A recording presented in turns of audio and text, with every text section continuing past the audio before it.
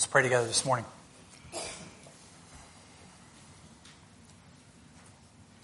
Merciful Father, we thank you for the truths that we have already sung this morning and seen as they've been drawn from your word, the beauty of bringing together music and the truths of your word is a blending together that causes our hearts just to soar in joy for how great it is to be known by you.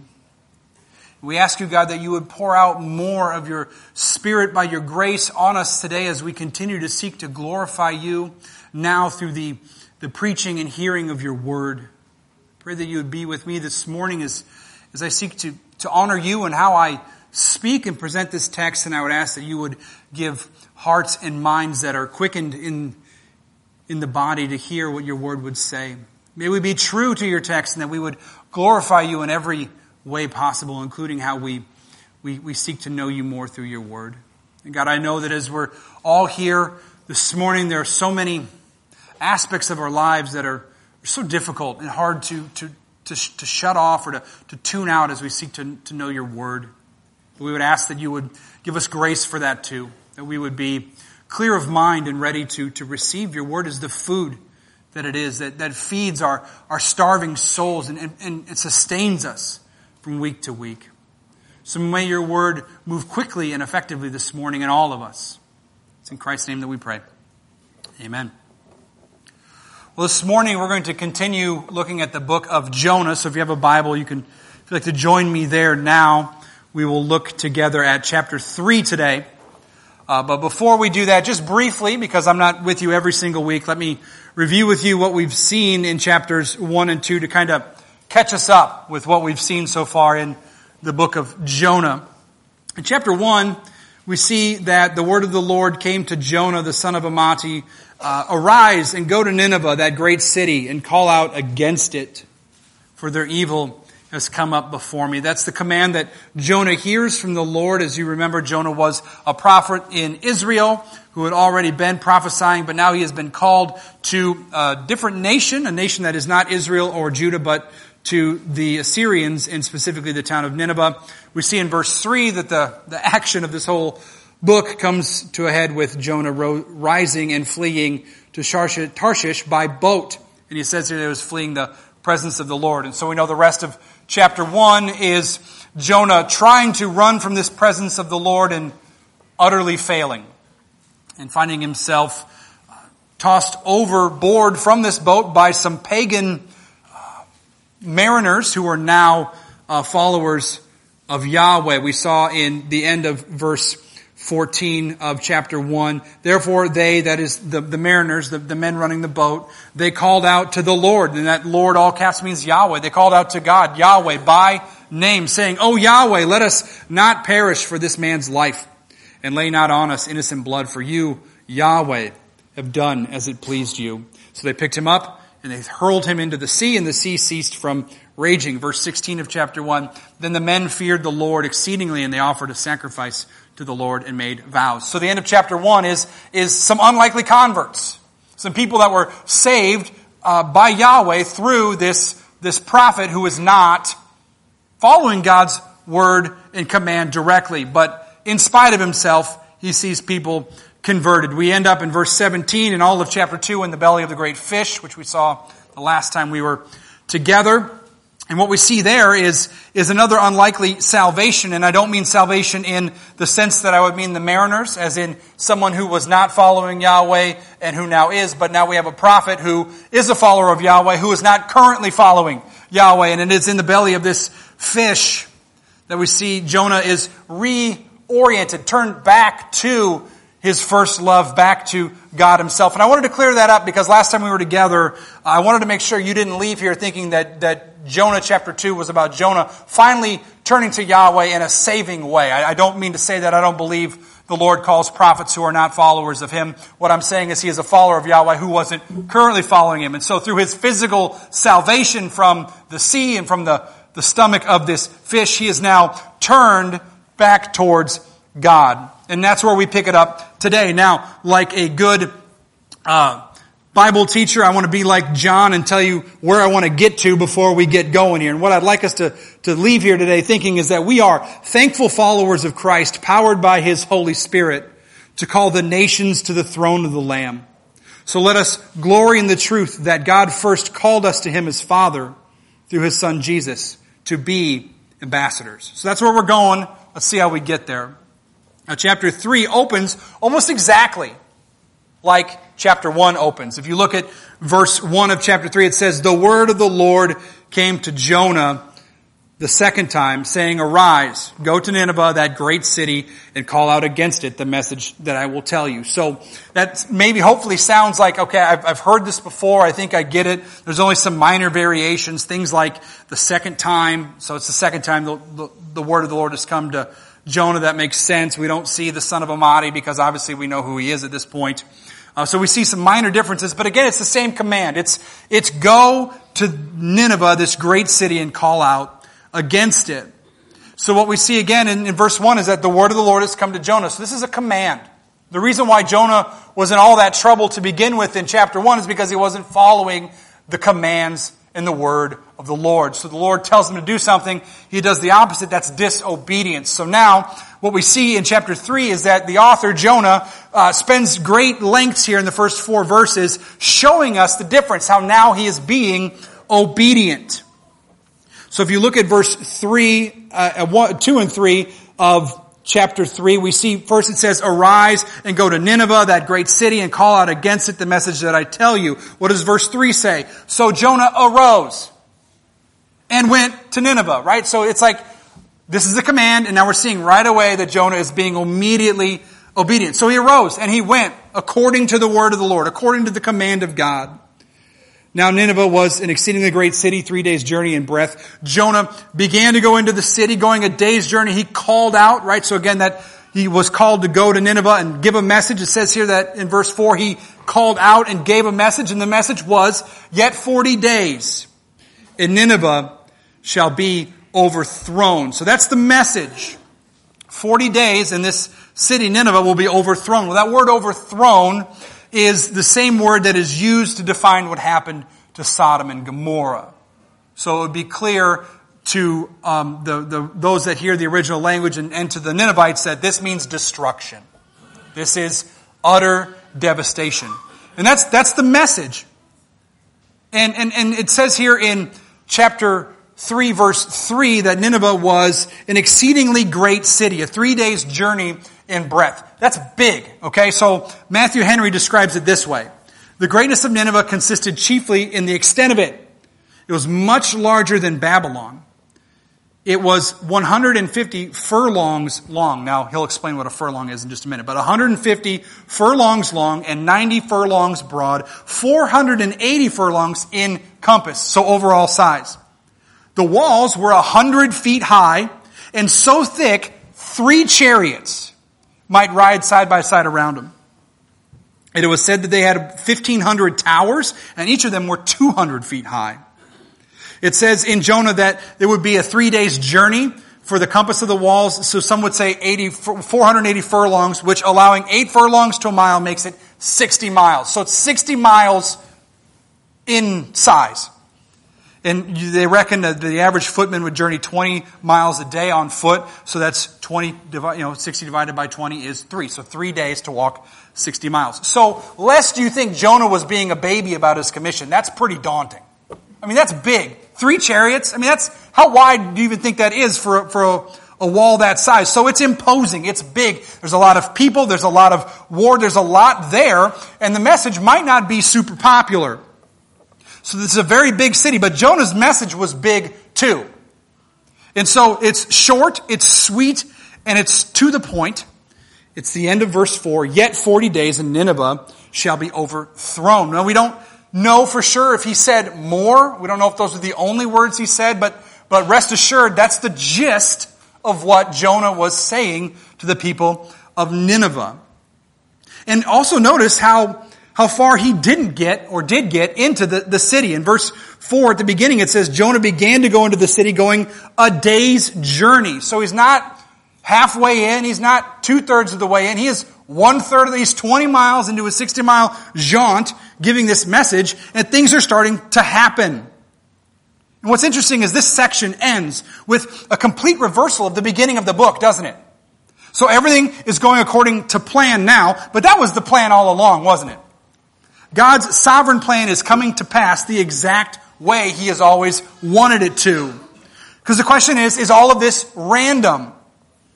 And hopefully you would say no, not at all. See, God has worked His plans through the unwilling participant Jonah exactly how He saw fit. God allowed all of the tomfoolery of chapter 1 to lead him into the belly of chapter 2, to reorient his heart, to send him out to do chapter 3. God's will is being done. And it all is leading to this call at the end of verse 4, this yet 40 days and Nineveh shall be overthrown. He's not too far in, and he doesn't say much, but what ends up happening? Well, we see that the pagans respond, and it is a good response. Look with me at verse 5. And the people of Nineveh believed God. Now, there's a lot going on there. So first, they take this skeleton of a message. I mean, it's almost nothing. 40 days and you will be destroyed. That's the message.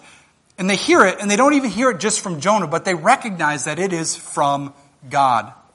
They look past the messenger to the message and realize that this message is from God Himself. So it obviously is going to happen. They understand it. And we also see that the response is widespread. At the end of verse 5 it says, from the greatest of them to the least of them believed God. So now we see that it crosses all types of people, all types of places. Though he's only 20 miles in, the whole city is getting this message and they're believing it. And they're saying, this messenger is coming from the God that can do something serious. We believe it. And so what do? It says in the middle of verse 5, they called for a fast and put on sackcloth. Now, what is sackcloth? What does that mean? Well, this is from Baker, who writes on this section. He says, as a consequence of trusting God, they declared a fast and put on sackcloth. This was a common means in the ancient world of expressing grief, humility, and penitence, which are the hallmarks of true repentance. The sackcloth used was a thick, coarse cloth, normally made from goat's hair. To wear it symbolized the rejection of earthly comforts and pleasures. The response of the Ninevites was unanimous from the greatest to the least. No class or section of Ninevites socially felt exempt from the need to humble itself before God. So that's what we're dealing with here. We're dealing with widespread humility and true repentance of the message of your city will be destroyed. And don't let the sackcloth confuse you. All cultures show grief, right? Think about at a funeral you might see somebody dressed in black. If you've ever seen somebody who's downcast, maybe they're not clean shaven. They've allowed their face to grow hair. It's just not that uncommon. Fasting, maybe you've heard someone say, I'm so distraught that I've lost my appetite. So we understand the ideas here that culturally we all express grief different ways. And so what Jonah is showing us is that this is true grief leading to tangible action in response to true repentance. Now we see that this greatest to least of them also makes its way to the king. Look with me at verses 6 and 7. The word reached the king of Nineveh, and he arose from his throne, removing his robe, covering himself with sackcloth, and sat in ashes. And he issued a proclamation and published it throughout Nineveh. So we see that the king does 5 things. First, he arises from his throne, the idea of giving up his sovereignty, realizing that there's a new sheriff in town. There's someone more sovereign than he. We see that he removes his robe, right? He's taking off what distinguishes him from his people, and he becomes like his people. And then he follows in the same ritualistic showing of covering himself with a sackcloth and sitting in ashes. And again, sitting in ashes and covered in sackcloth, it's this idea of visibly showing what is going on in the heart, giving up creature comforts. It's even more poignant when you think about the fact that he is the king, and most kings are unwilling to give up their sovereignty, give up the fact that they don't control everything. So this is true repentance. This is serious response to a serious message. And he does the one thing that no one else can do, which is issue a proclamation throughout the land. And I think this sounds a lot like what Psalm 72 says. You don't have to turn there, but let me read you what it says. Psalm 72, 11 through 13 says, "May all kings fall down before him. All nations serve him. For he delivers the needy when he calls the poor man, and him who has no helper. He has pity on the weak and the needy, and saves the lives of the needy. From oppression and violence he redeems their life, and precious is their blood in his sight." So we see a small picture in the people of Nineveh that looks like what the author of Psalm 72 is saying here, that kings fall down, kings and nations, different nations other than Israel, will serve him. Now, all this adds, now the king, he adds something to the fast that is a little peculiar. Look with me at the end of verse 7 and 8. It says, first of all it says, "By decree of the king and his nobles, let neither man nor beast, herd nor flock taste anything. Let them not feed or drink water, but let man and beast be covered with sackcloth, and let them call out mightily to God." So the first thing we see here is that one, the king and the nobles decree it, right? You see that right there at the beginning of the decree. By the decree of the king and his nobles. Again, this idea is that the message is far-reaching. The repentance is through all groups of people. It's not even just the people that heard the message directly from Jonah and the king, but also this class of nobility that is also saying we need to do this. And then we see, this is the odd part, not only man, but beast, herd, and flock. He says that they shouldn't taste anything, including food and water, which makes the fast that much more intense by taking away the water. But he says to put sackcloth on the animals, which sounds comical, doesn't it? Like, what in the world is putting goat's hair on a goat going to do? He's already living in it. Like, that's not like it's odd, and it is funny, but I also see it as sad. And here's why I would say that. This people has no promises. This people has no scripture. This people they're stabbing in the dark, trying to figure out, what do we do? How do we respond to this God? They don't have the promises of Israel. No, Jonah wasn't hoofing the Torah with him all the way, out here. They didn't have the book of the law. They had nothing. They had 5 Hebrew words. That's what they had. That's what they responded to. And so, just imagine it, that they don't know what to do, and yet, so they're throwing sackcloth and stuff on animals, and no one's eating anything, but the one thing they get is that they have a need. And it says at the end of verse 8, they called out mightily to God. Call out mightily to God. They're saying, we don't know what to do, but help us. We're calling out with all of our strength. We don't know what to do. That it's understandable that their actions are just not right. And you know what? Here's what's interesting as well, I think, to me, is though they don't understand all of who God is, they definitely see a connection between their condemnation and the way they're acting. Look with me it's in the middle of verse 9. It says, "Let everyone turn from his evil ways and from the violence that is in his hands." So they don't have the word of God. They don't know how to properly worship God. And yet, deep in their bones, they're like, we're living life wrong. We're doing it wrong. It sounds a lot to me like Romans chapter 2. Romans chapter 2, if you'd like to turn with me there, it's verses 12 through 16.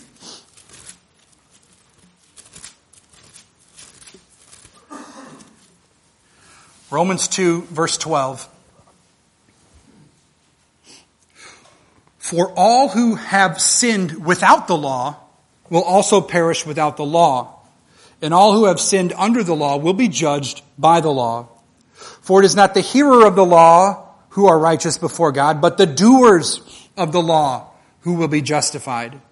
For when Gentiles who do not have the law," so Gentiles, again, that's like the Ninevites. So, "For when Ninevites who do not have the law, by nature do what the law requires, they are a law to themselves, even though they do not have the law.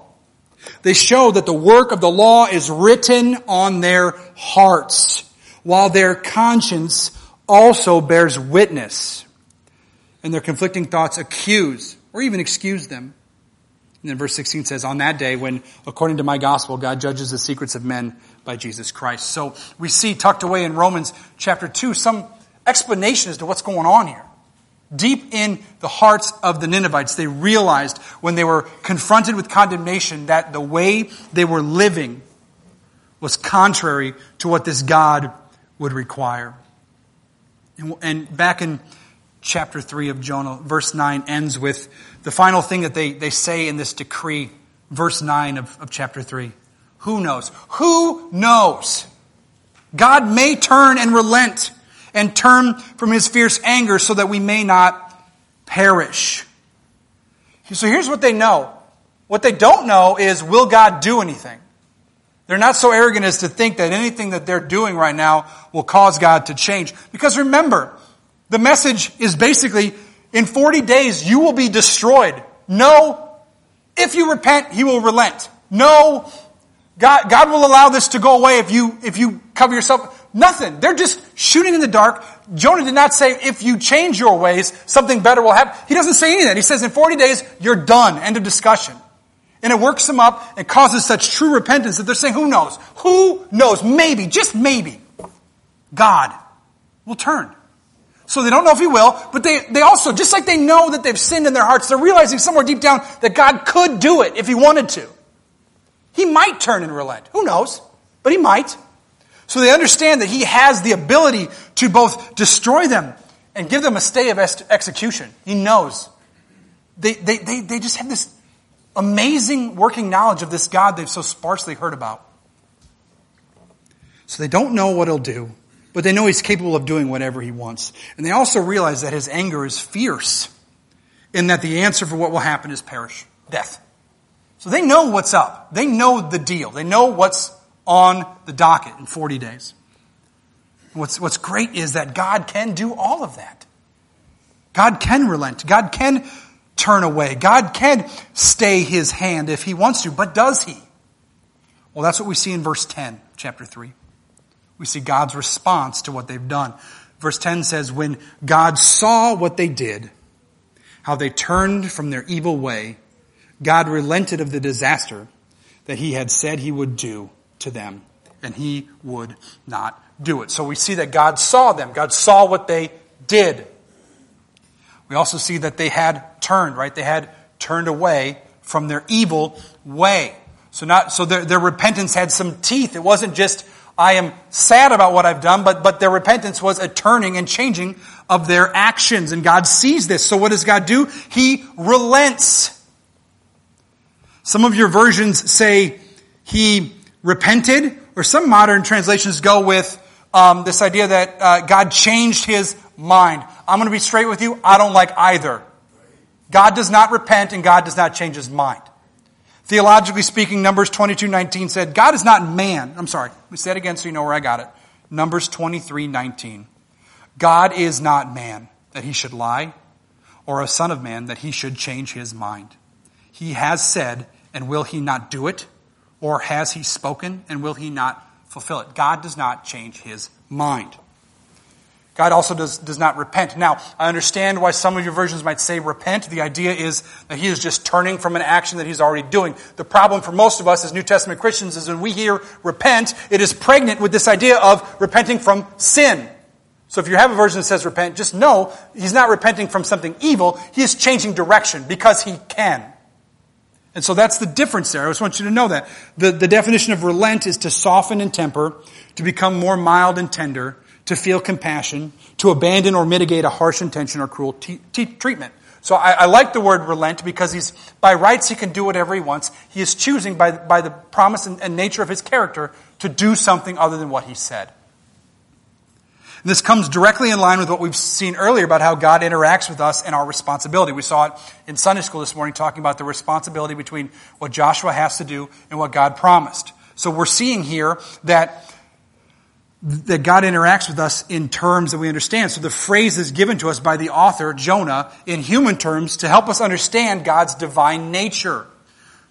Common in biblical narratives is to speak to us from a human perspective. to see what actually is. But the whole counsel of God reveals to us who God is in fullness. So God is compassion. God is mercy. God is grace. And God is justice. And God is wrath. And He has the right to do any of those things.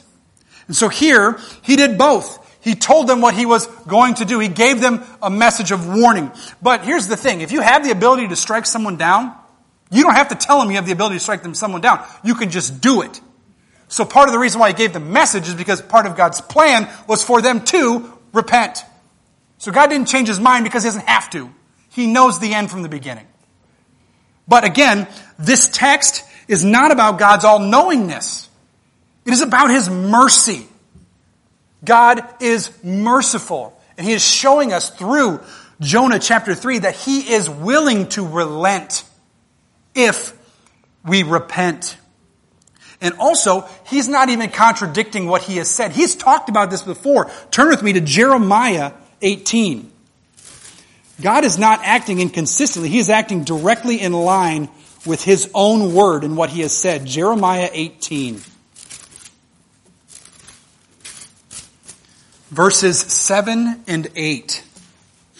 Jeremiah 18 verse 7 says this.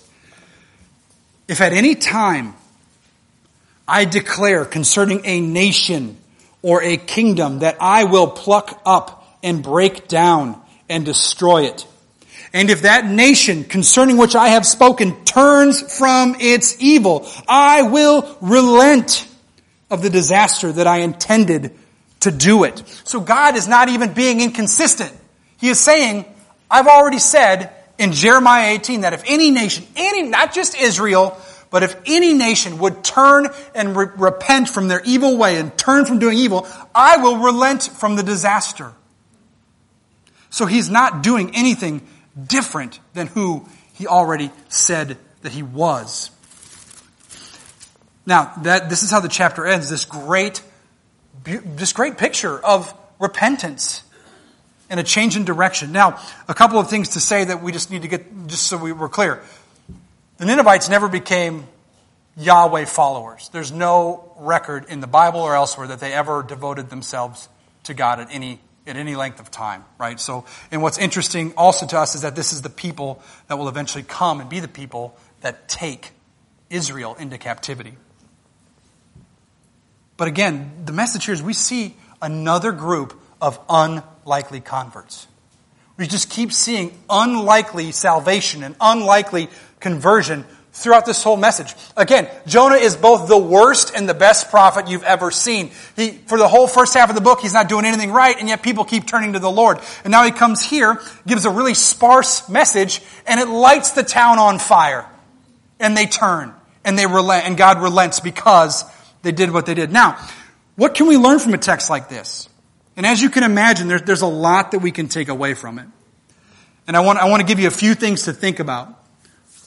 First of all, one of the ones that helps us understand why the book was written. And remember, Jonah is a prophet. And his book is not just a fun story. It's a prophecy written to the northern tribes of Israel. And God in His providence is showing that the nation that would come and take the northern tribes of Israel away by force and into an early exile is the same nation that repented and turned when called to by Jonah.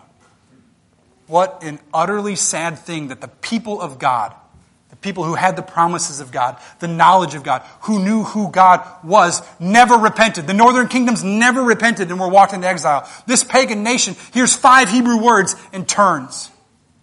That is a direct call from Jonah to the people of Israel saying, if you will repent, if you will turn, you too can be saved. And they don't do it. And now we think about Jonah throughout all of Israel's history in the exile, as they're sitting there away from home realizing, if only would have been like the Nineveh, if we only would have been like the people that took us into captivity that one time, maybe we could have been relented. We could have kept our land. And then we see in Luke chapter 11, you don't have to turn there, but Luke chapter 11, we see that Jonah is used as well in that section. So we read it last time we were together, when we looked at the story of Jonah being in the belly of the fish, because Jesus uses that as a reference to his 3 days in the tomb. But later on in chapter 11, verse 32, it says this, "The men of Nineveh will rise up at the judgment with this generation and condemn it. For they repented at the preaching of Jonah. And behold, something greater than Jonah is here." So Jesus, on top of showing that the 3 days in the belly of the fish is the sign of Jonah that we should also see as the sign of his 3 days in the tomb, he's also saying this generation will be doubly condemned because they know the story of Jonah. And they've seen that these pagan Ninevites repented at the preaching of Jonah. And yet there's a better preacher here now in Christ Jesus. So the people of Israel never got it. They didn't get the original message from Jonah. They didn't get it in the exile, and they don't get it when the Pharisees and the people are sitting in front of Jesus. But we get it if God has opened your eyes to these truths. Because that's the other message of Jonah. As God's New Testament people, let us just slow down and be thankful that God has always been willing to save those who are not ethnically Jewish. And that's a good word for us. Because to my knowledge, no one in here is ethnically Jewish. But even if you are, the point remains. God saves those who turn to Him.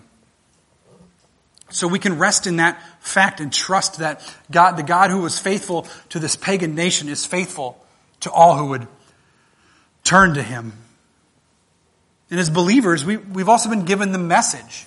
Just like Jonah was given the command, the word of the Lord to go speak to the nation of Nineveh, to the Assyrians at the town of Nineveh, we too have been commissioned to take the message of Jesus Christ to the nations. That's Matthew 28, 18 through 20, often called the Great Commission. We've been called to go to the nations, teaching all that Jesus has said and baptizing them in the name of the Father, Son, and the Holy Spirit. So we have a commissioning like Jonah to take God's word to the nations. And so we have to think of a couple things. First, it's a sin not to follow the Great Commission, just like it was a sin for Jonah to turn away from the word of the Lord. But the good news is just like Jonah, God empowers us to do the work. Just like God revealed Himself to Jonah in the belly of the fish, God saves us and empowers us and shows us our great need for salvation and how great our salvation is again and again to equip us to be able to go to the nations. And so that would cause us to pause and ask ourselves, have we ever put our trust in Christ? Because just like the Ninevites, who knew deep in their bones, once they were confronted with their sin, that they were sinners in need of something outside of themselves, we too are in the same situation. Deep in our bones, we understand through our conscience, through the fact that the Word of God, the law of God is written on our hearts, we know that we have transgressed against a holy God. And if that is you this morning and you're as terrified as the Ninevites were, rightly so, because the end for all who would not put their trust in Christ is to perish and to spend eternity in hell. But the good news, the great news of salvation is that Jesus Christ came, lived a perfect life, and put His life on the line for ours on a cross, pouring out His blood for us as an atonement, as a payment for sin. And all who would put their trust in the completed work of Christ Jesus will be saved. So if that is you, turn to the Lord. Repent as the Ninevites did, and turn to God through Christ. And even today, this day, you can be saved. And now as we think about what's unique about this text is it feels a little bit like marching orders. In that we can really see a direct line between Jonah's call to go to the Ninevites and our call through the Great Commission. So remember this, our culture looks a lot like Nineveh. Our culture does not know God or His commands. Maybe 50 years ago, people had a passing knowledge of God's Word. But I'll tell you this is a wild story. I just thought of this week. I had a friend who moved here from California to play baseball for Morningside. This was 15, almost 20 years ago. And he became a believer in Christ, and we were talking. He did not know the story of Noah before he came to saving faith in Christ. Can you imagine somebody growing up to be 19 years old and never hearing the story of Noah? I take for granted so much of how much people just kind of have a passing understanding of what the Bible says. This guy didn't know Noah. I mean, that's a big one. I mean, I get if you don't know, the lady with the tent peg. I mean, there's a lot of stuff you might not know. I get that. But Noah? I mean, come on. But that's the world we're living in. That's the world Noah went, that's the world Jonah went to. That's the city Jonah. And that's what we deal with today. Our people the people of this nation do not know the Word of God. And I say that because we're not just talking about being sent to the nations as in not America. There's a place for missions, and if any of you are called to that, God bless you. We will support you and pray you all the way to whatever nation that also doesn't know the Word of God. All I'm saying is that we're not off the hook if we're not called to foreign missions, because the mission is getting pretty foreign in America. That's all I'm saying. Your coworkers, your neighbors might not know what you think they know about this great God. But the good news is, Romans 2. They know deep in their heart that something isn't right, and we have the only message that answers that. So we will be countercultural, and that's okay.